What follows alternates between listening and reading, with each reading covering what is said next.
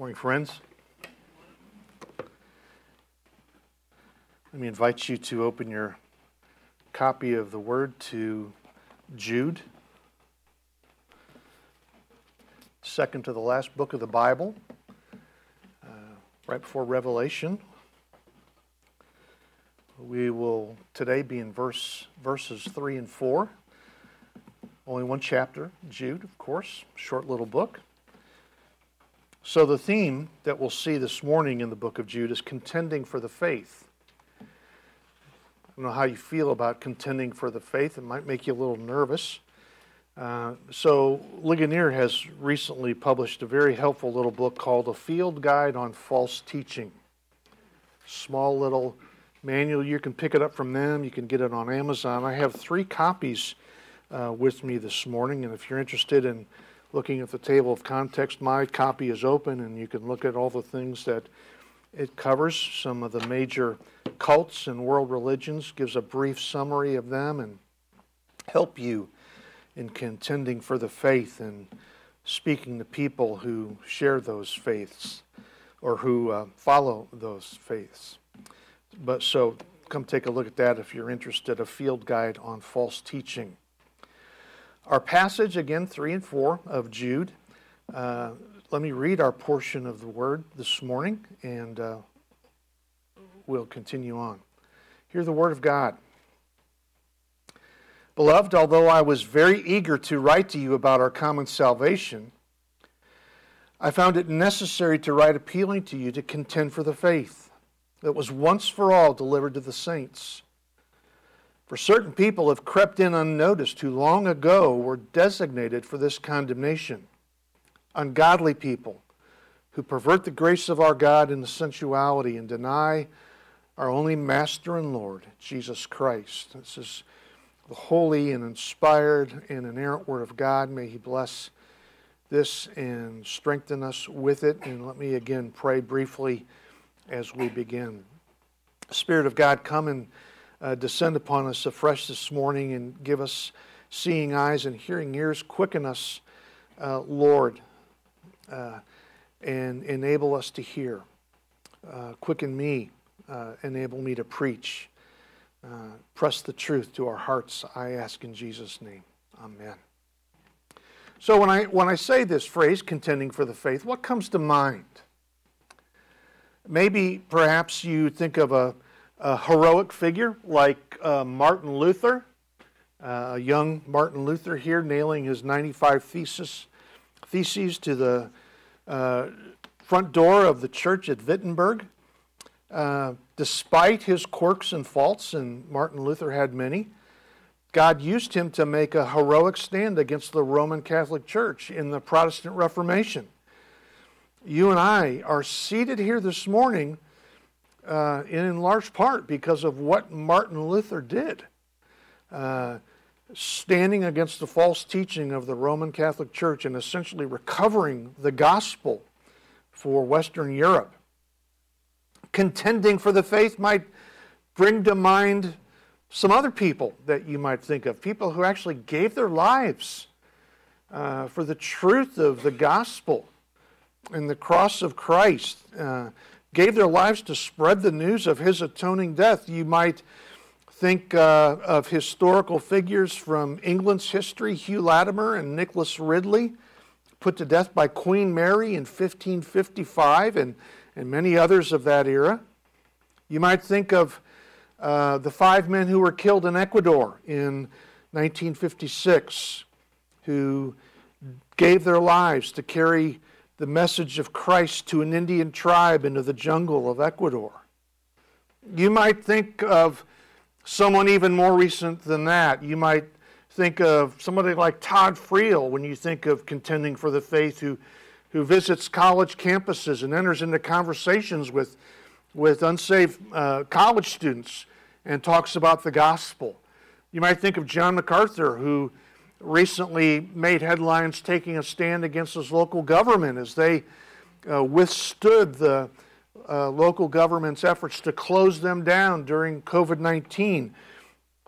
Men like that, or maybe who come to mind when you hear this phrase, contending for the faith, any one of those. But who you probably don't think of when I say that phrase is yourself. And many of you have already pulled down the shades and have checked out. Well, whatever this is about, it's not about me, because I'm not called to contend for the faith.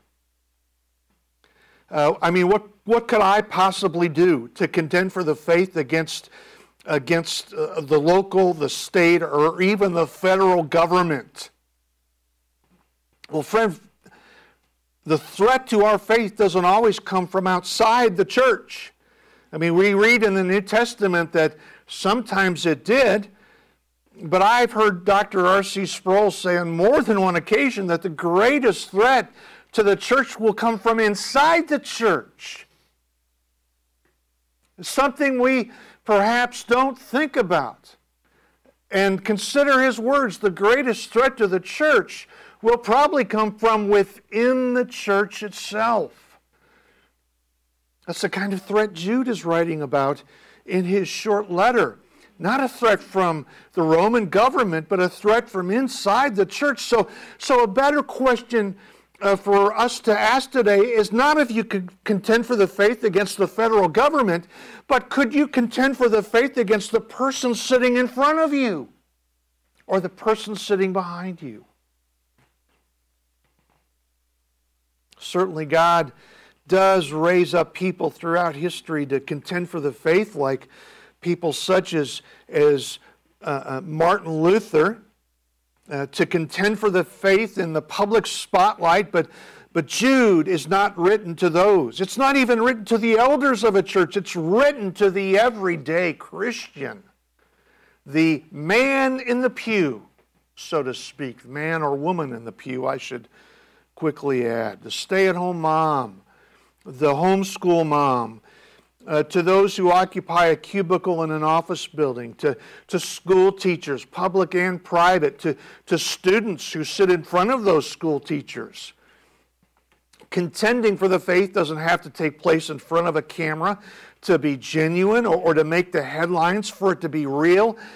God is calling all of us to contend for the faith in whatever setting He's placed us. So, if that's true, and I assure you it is true, what goes into contending for the faith?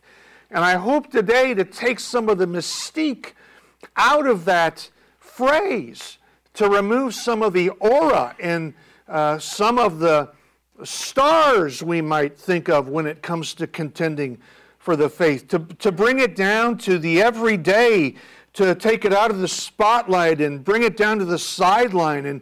And whether or not you have Martin Luther's courage, or whether or not you are the focus and attention of a queen of a nation, or whether you appear in the headlines or not, what goes in to contending for the faith? Well, contending for the faith consists of three components. In verses 3 and 4, Jude gives us three components of contending for the faith. And the first component that we encounter is the motivation in contending for the faith. What drives us? What compels us? What energizes us to contend for the faith? And in this first half of verse 3, Jude expresses his love. We see that his love for the church is what motivates contending for the faith. And he expresses his love for the church in three terms. The first term he uses is beloved. Through beloved in verse 3, which is how it begins. Beloved, although I was very eager to write to you about our common salvation. Perhaps your version might say, dear friends, but that's putting it far too mildly. The sense of it is my dear loved ones, or to those I deeply cherish. It conveys his heartfelt affection, his concern for God's people. Again, we don't know where they're located. We're not given any names in particular right here. But wherever they are, wherever they're located, he has a deep and a profound love for them. And he'll use this phrase, beloved, several times in his short letter. This is not to be confused with sentimentality. He's not saying, I've got the warm fuzzies for you. He has a vital interest in their spiritual well-being, and he expresses this through this word beloved. Well, there's another term he uses, and he goes on in verse 3, Beloved, although I was very eager to write to you about our common salvation, I found it necessary to write. He expresses his love, secondly, through this term necessary. It carries the idea of something pressing down on you, something compressing you.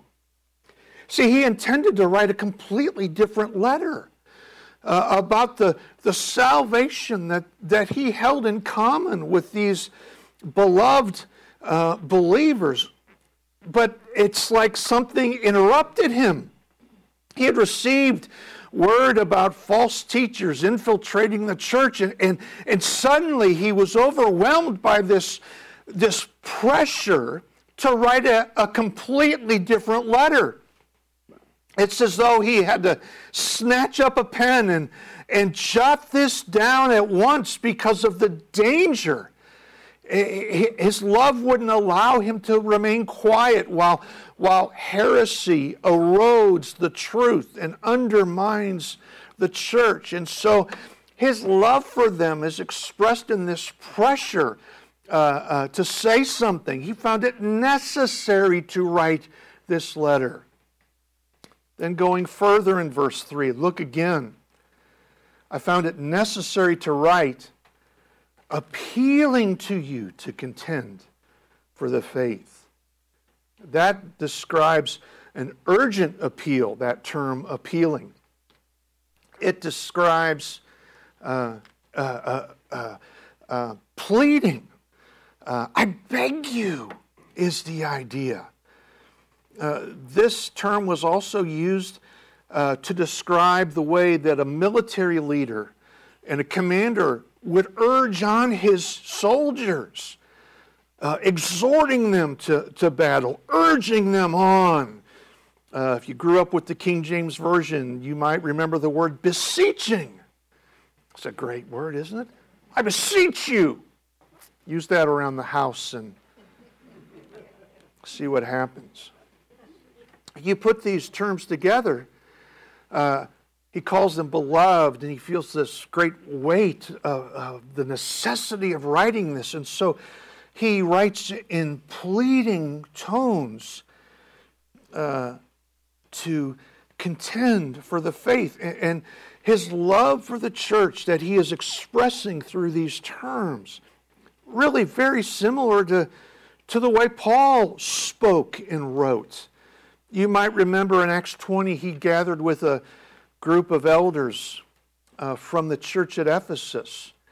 And as they're about to break company for the last time, Paul, in his words to them, he says, therefore, be alert, remembering that for 3 years I did not cease night or day to admonish everyone with tears.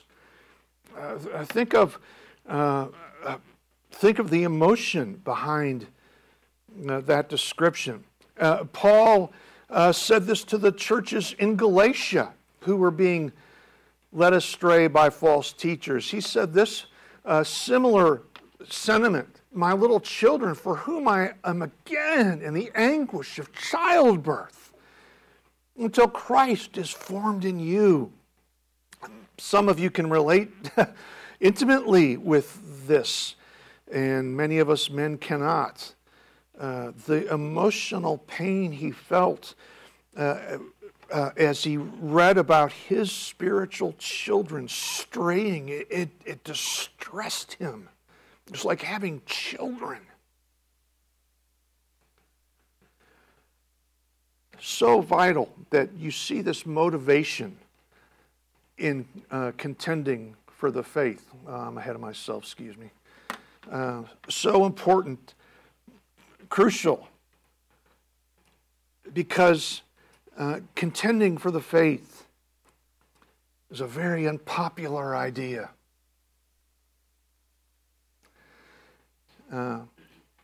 Some believe that contending for the faith is intolerant and judgmental, and you instantly resist the idea of contending for the faith. Who are we to suggest that someone's views of God, Jesus Christ, and the Bible are incorrect?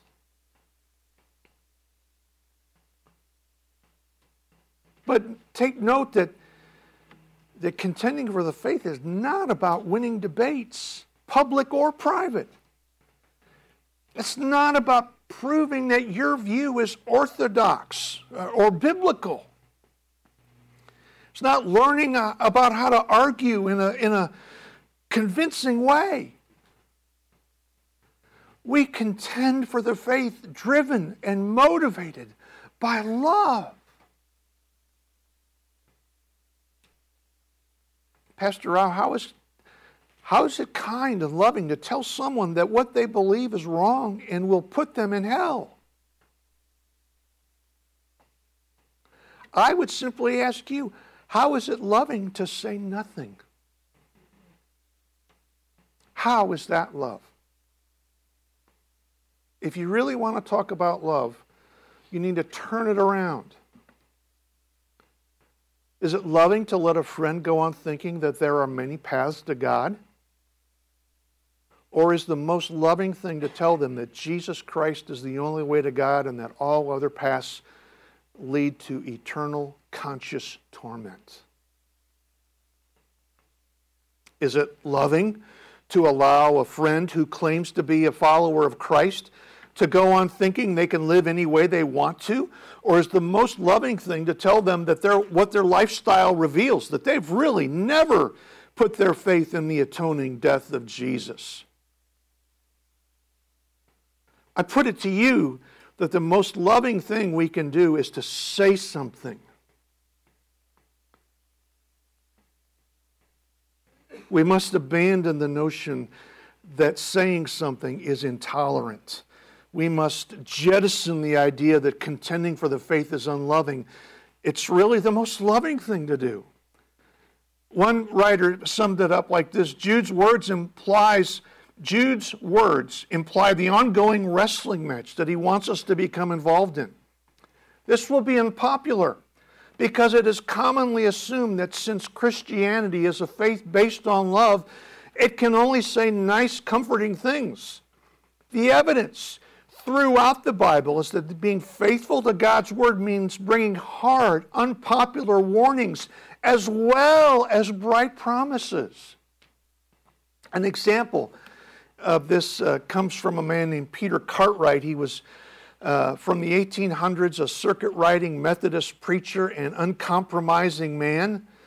And one Sunday morning when he arrived at one of the several churches he preached at, he was told that President Andrew Jackson was in the congregation. Old Hickory was there.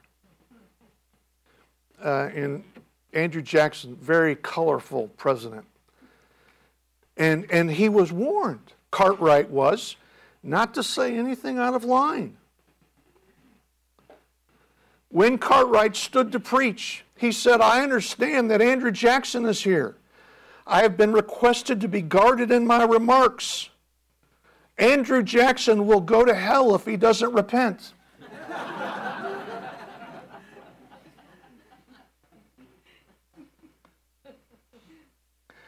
The congregation was shocked, of course, and wondered how the sitting president would respond.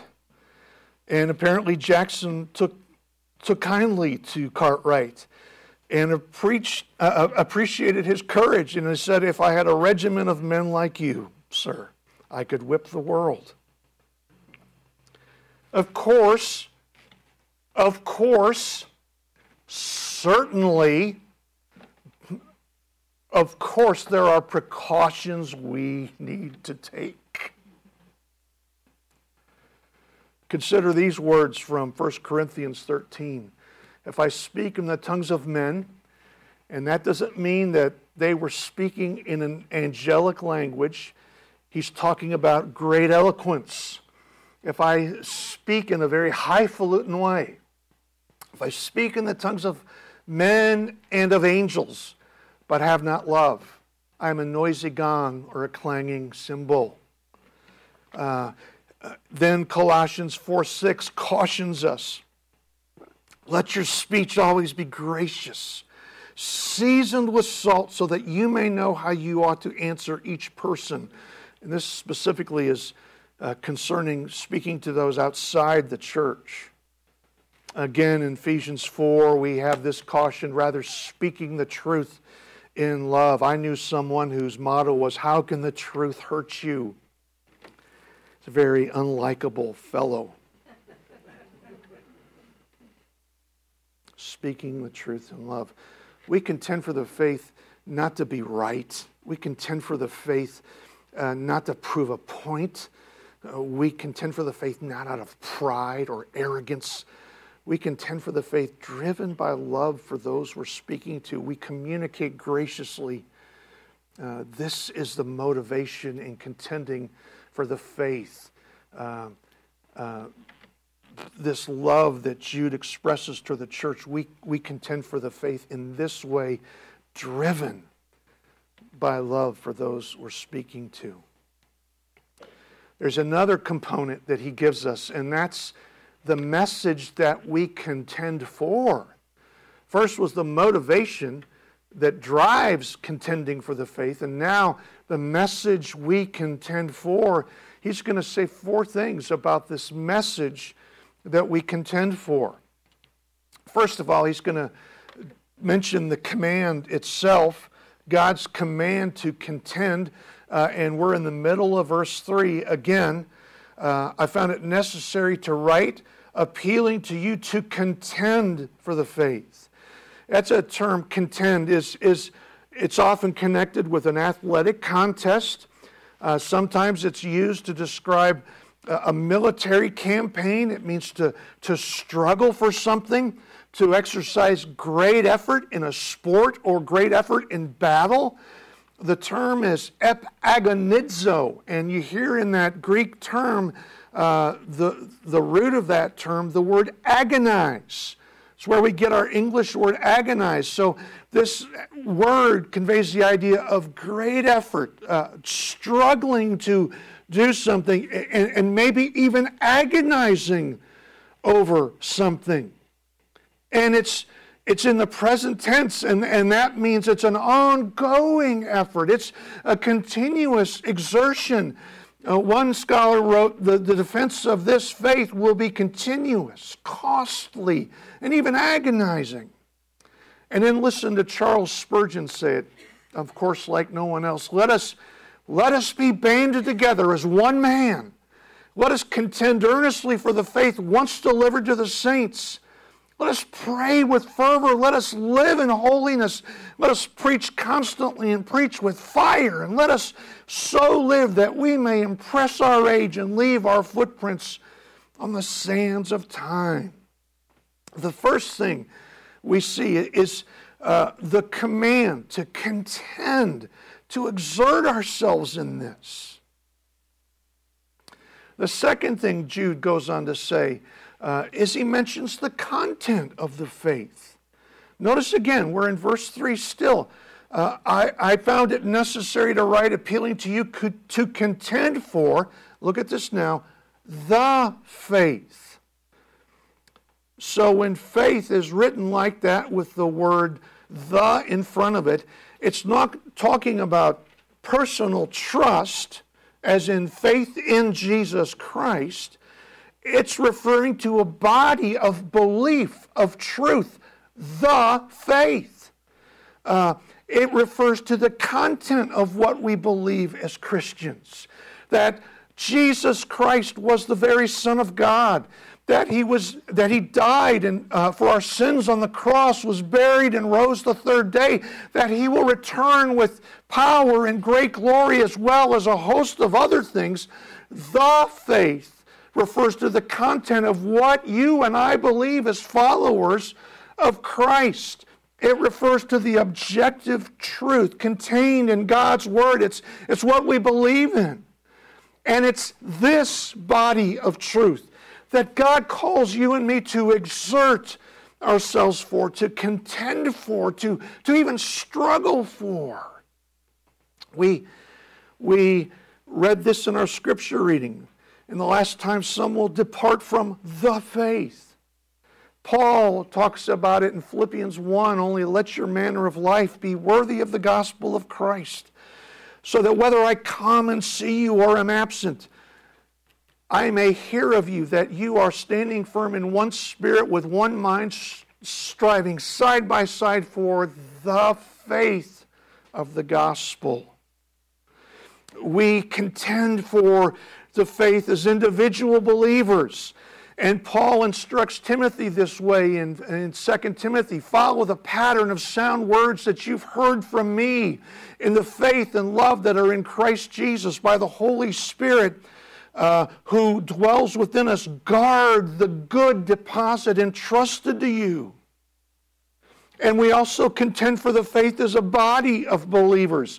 And he says in 1 Timothy, if I delay, you may know how one ought to behave himself in the household of God, which is the church of the living God, a pillar and buttress of the truth. This is the content, the faith, the truth revealed in the Word of God, the Bible, the truth we hold to as followers of Christ. I want you to see, third, the completion of the faith. Notice this body of truth contained in God's Word is complete. And again, verse 3 says, to contend for the faith that was once for all delivered to the saints. It was completed in the New Testament era. And we do not look for God to reveal further truth to us through the centuries. Once for all communicates that this body of truth is final, that it is definite. The writer of the Hebrews said this as well. He said in Hebrews chapter 1, long ago, at many times and in many ways, God spoke to our fathers by the prophets. But in these last days, He has spoken to us by His Son, whom He appointed the heir of all things, through whom He also created the world. God has spoken definitively and conclusively in the New Testament era through His Son, Jesus Christ. And that communication is contained in the books of the Bible. Say, the last thing you want to hear me say on a Sunday morning is to stand up here and say, hey, I've discovered some new truth, everybody. You don't ever want to hear me or anyone standing in front of you with the Bible say, I've got some new truth for you. Leave. Get up and run. Or stone me. Either way.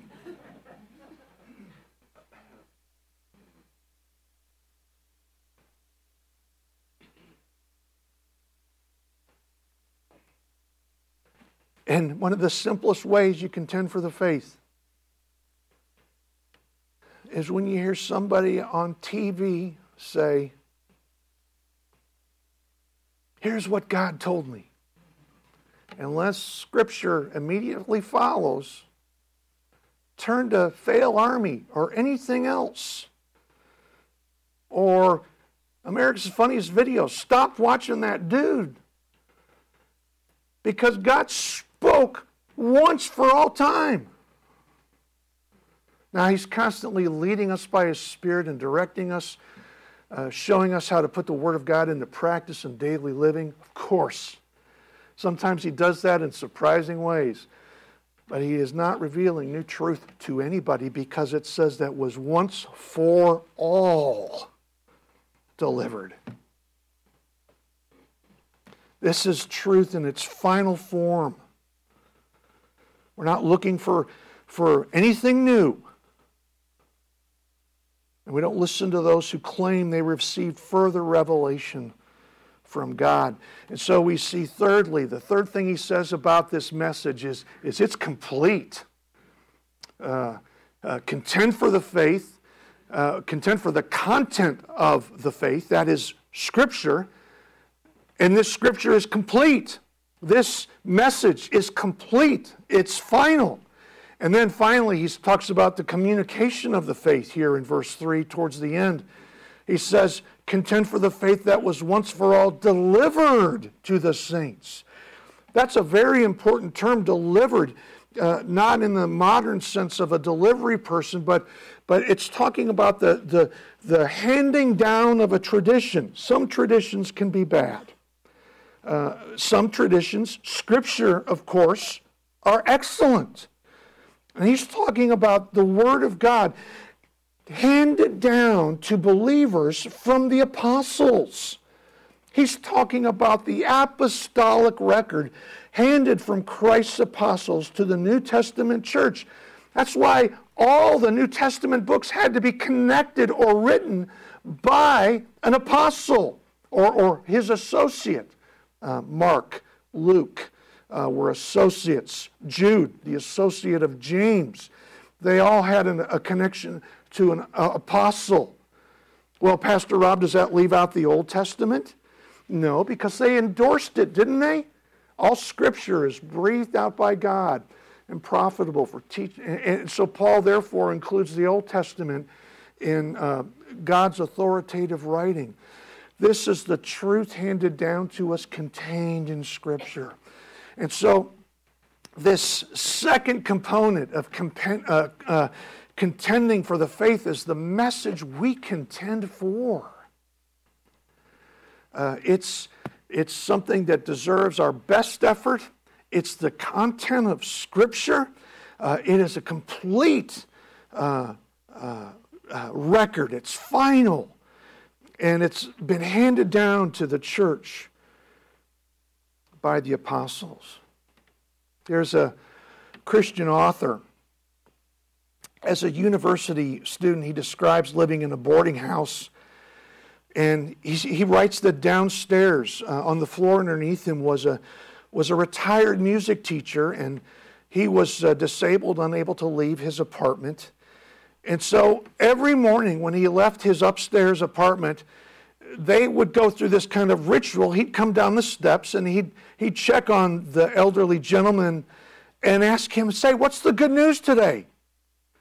And this retired teacher would pick up his tuning fork and tap it on the side of his wheelchair and say, that's middle C. That's the middle note on a piano, by the way. That's middle C. It was middle C yesterday. It'll be middle C tomorrow. It'll be middle C 1,000 years from now. The tenor upstairs sings flat. The piano across the hall is out of tune. But my friend, this is middle C. And like that man in his tuning fork, we too have something fixed and constant. And that is the message of God's Word handed down to us from the apostles, fixed for all time. This is our middle C. There's one final component in contending for the faith. And the third component is the men. This, of course, the men we contend against, the people we oppose. And Jude says 4 things about these men who we oppose. And the first thing that he writes about is their profession. Look at verse 4 in Jude. He says, for certain people have crept in unnoticed. Now just stop and ask, how is that possible? How is that possible? That a false teacher could creep in unnoticed? And the answer is that they looked and sounded like everyone else. They professed to be part of Christ's church. They claimed to have trusted in the atoning death of Christ. By all appearances, They seemed like the real deal. There was, you might be suspicious. How could that happen? I would remind you of another person in the New Testament who snuck into a group of Christ's followers and who also went completely unnoticed. His name was Judas Iscariot. If you remember in the upper room, when Jesus revealed that one of the 12 disciples would betray him, 11 of them had no idea who he was talking about. Is it me, Lord? They didn't all turn a sideways glance at Judas and said, I thought so.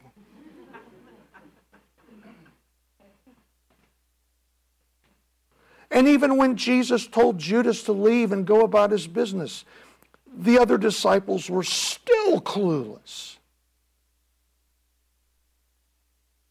Judas Iscariot and the certain people that Jude writes about reveal that we can't judge people by how they appear to us or even how they talk to us.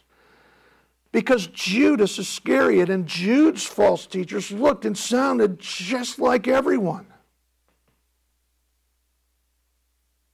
It was only later, when their fruit was revealed, when the fruit could be seen, that their true identity came out. And Jesus describes this in Matthew 7. Beware of false prophets who come to you in sheep's clothing, but inwardly are ravenous wolves. You will recognize them by their fruits. One writer said, although these people no doubt mouthed Christian phrases, quoted the Bible, and knew all the new songs, they were not to be taken at face value. I just want to stop and say, I have had more than one person buy me lunch and in gushing terms tell me how much they enjoyed my sermon the previous Sunday, only to prove later on that they didn't know Christ at all. So when people ask me out for lunch anymore, I'm kind of, These men had a marvelous profession of faith in Christ. They looked and sounded like the real deal. But Jude goes on to talk about their prediction, not predictions they made, but what the Bible predicted about them. Their presence and their final end were described long before this. Verse 4 continues, crept in unnoticed, who long ago were designated for this condemnation. What condemnation? He hasn't talked about a condemnation. Well, he's going to get to that in verse 5 and the verses following. He's going to bring up examples from the Old Testament of the kind of condemnation that he's talking about. One scholar says Jude is saying that the Bible speaks clearly on this question of false teachers, warning that there will always be opposition to biblical truths within churches. We see their prediction, and we'll get into that prediction as we go further into the book of Jude. What the Old Testament says will happen to these kinds of people.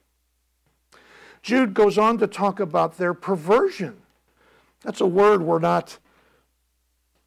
we don't use much anymore because nothing in this day and age is perverted. It needs to be abnormal, to be out of the ordinary. And these men are perverting the grace of God, transforming it, transposing it, changing the grace of God into a license to sin. We're still in verse 4, and we'll go on. It says, designated for this condemnation, ungodly people who pervert the grace of our God into sensuality. First of all, he out of the gate calls them ungodly, and he means that they're not believers in Christ. But he says they have perverted the grace of our God into sensuality. Someone observed that false teachers generally tend generally fall into one of two categories. Some add things to the gospel, and some subtract things from the gospel. An example of false teachers who added things to the gospel were those in this era who taught about faith in Christ and keeping the law of Moses. We talked about this Wednesday night in men's Bible study. In the book of Philippians, there was a group of false teachers called Judaizers that added the law of Moses to the gospel. Not only was faith in Christ required, observing the laws and the ceremonies of the old covenant was also necessary for salvation. So they added to the gospel. But these men that Jude is writing about are an example of false teachers who subtracted from the Gospels this certain people. And not only are they ungodly, not genuine Christians, whatever they may have said about faith in Christ, they said nothing about Christ's call to holy living. That's what they subtracted. Sure, faith in Christ. And then you have freedom to live as you want. This is still proclaimed. You're justified by faith. You're standing with the Father is secure. So, hey, have at it.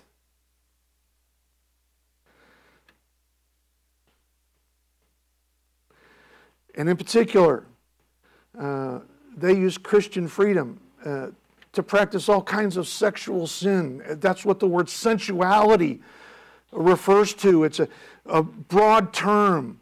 Loose living marked by sexuality and pleasure and greed for those things.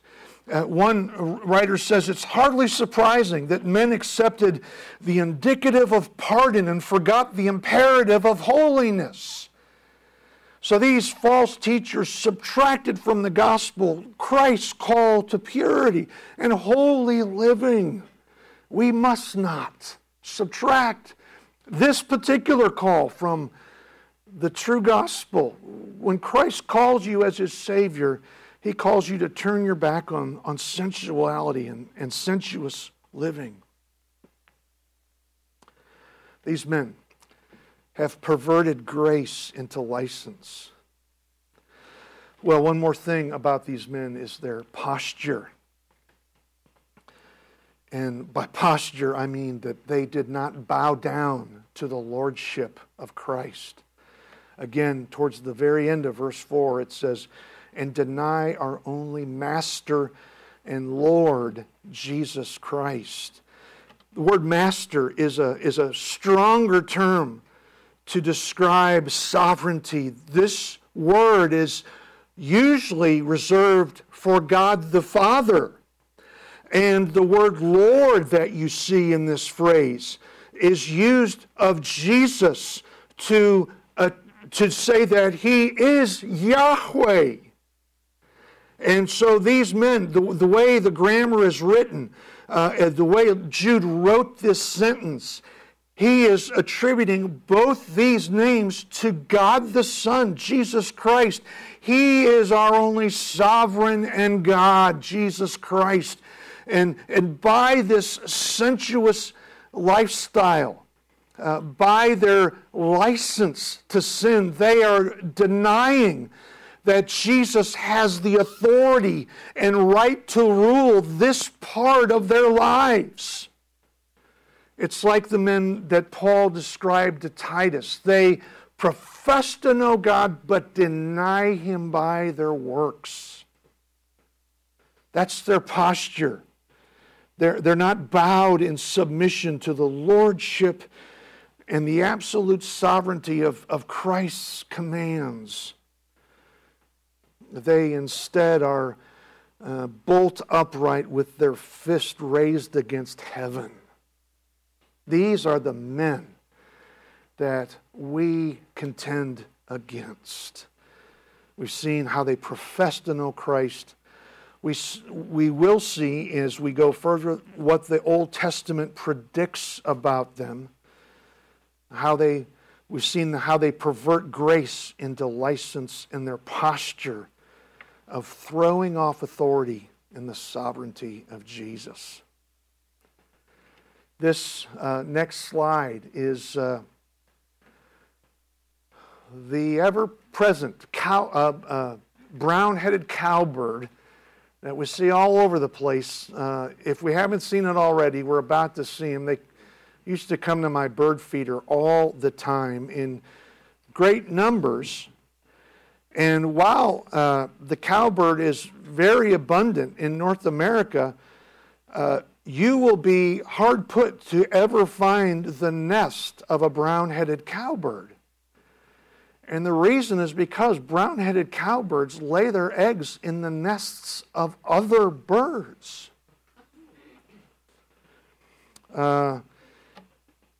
It says here in Illinois, for example, the little brown cowbird with its mink-colored head is a common sight. But bird experts say you will not find one cowbird nest in the entire state. The cowbirds are prodigious egg layers. Each female commonly deposits 20 to 40 eggs in dozens of other nests each spring. Cowbird eggs usually hatch more quickly than the other birds' eggs, and the chicks grow more quickly. And because birds tend to feed the largest and loudest of their young, we all admit this is true.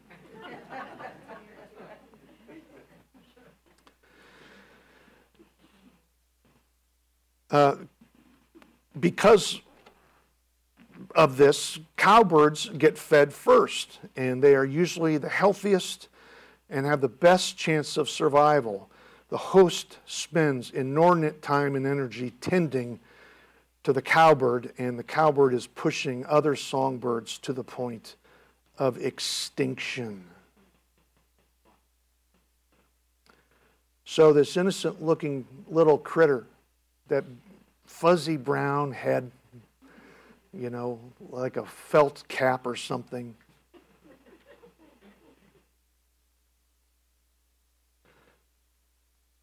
These certain people are in some ways very similar. They intrude into the nest of a local church, and they begin to make a huge racket with their false teaching and proclamations of free living and license and sensuality. And they push the truth. They push the faith. What is genuine and what is reality. And they push it to the point of extinction by their loud cawing. This is the kind of men we contend against, those who make a lot of noise and push aside the truth of Scripture. So, you might not have the heroic faith of Martin Luther, at least you might not think you do. And boy, could never be burned at the stake like a Hugh Latimer. And you don't think you have the ability to think on your feet like Todd Friel does. I know I don't. Or you may not be a public figure like John MacArthur, but you don't need any of that to contend for the faith. Because Jude is written to everyday believers like you and like me. Against stay-at-home moms, homeschooling moms, people who reside in a cubicle for most of the day, school teacher, public and private. What goes into contending for the faith for them? Well, Jude says there are three things that are involved in these verses. There's the motivation to begin with. And this perhaps, I hope, will set many of us at ease. We don't do so to be right. We don't do so to be intolerant. We contend because of love for those we're talking to. And love for truth. And that's what compels us to say something. No, son, that's not true. What you're watching on TV, that's not true. Or to a coworker, dude, that is just wrong. However you want to say it. And then the message we contend for is the truth of Scripture, Old and New Testaments, this word that's been delivered, handed down by the apostles, once for all. And third, we contend against men like this, those who profess to know Jesus Christ, but deny Him by their fruit. Those are the kind of men we contend against. Christ, as we move further into this book, I pray that you'd encourage us by your word to strive for the faith, to contend for the faith. Thank you for your indwelling Spirit who enables us to do this. Thank you for your inerrant word that you have handed down to us through your apostles.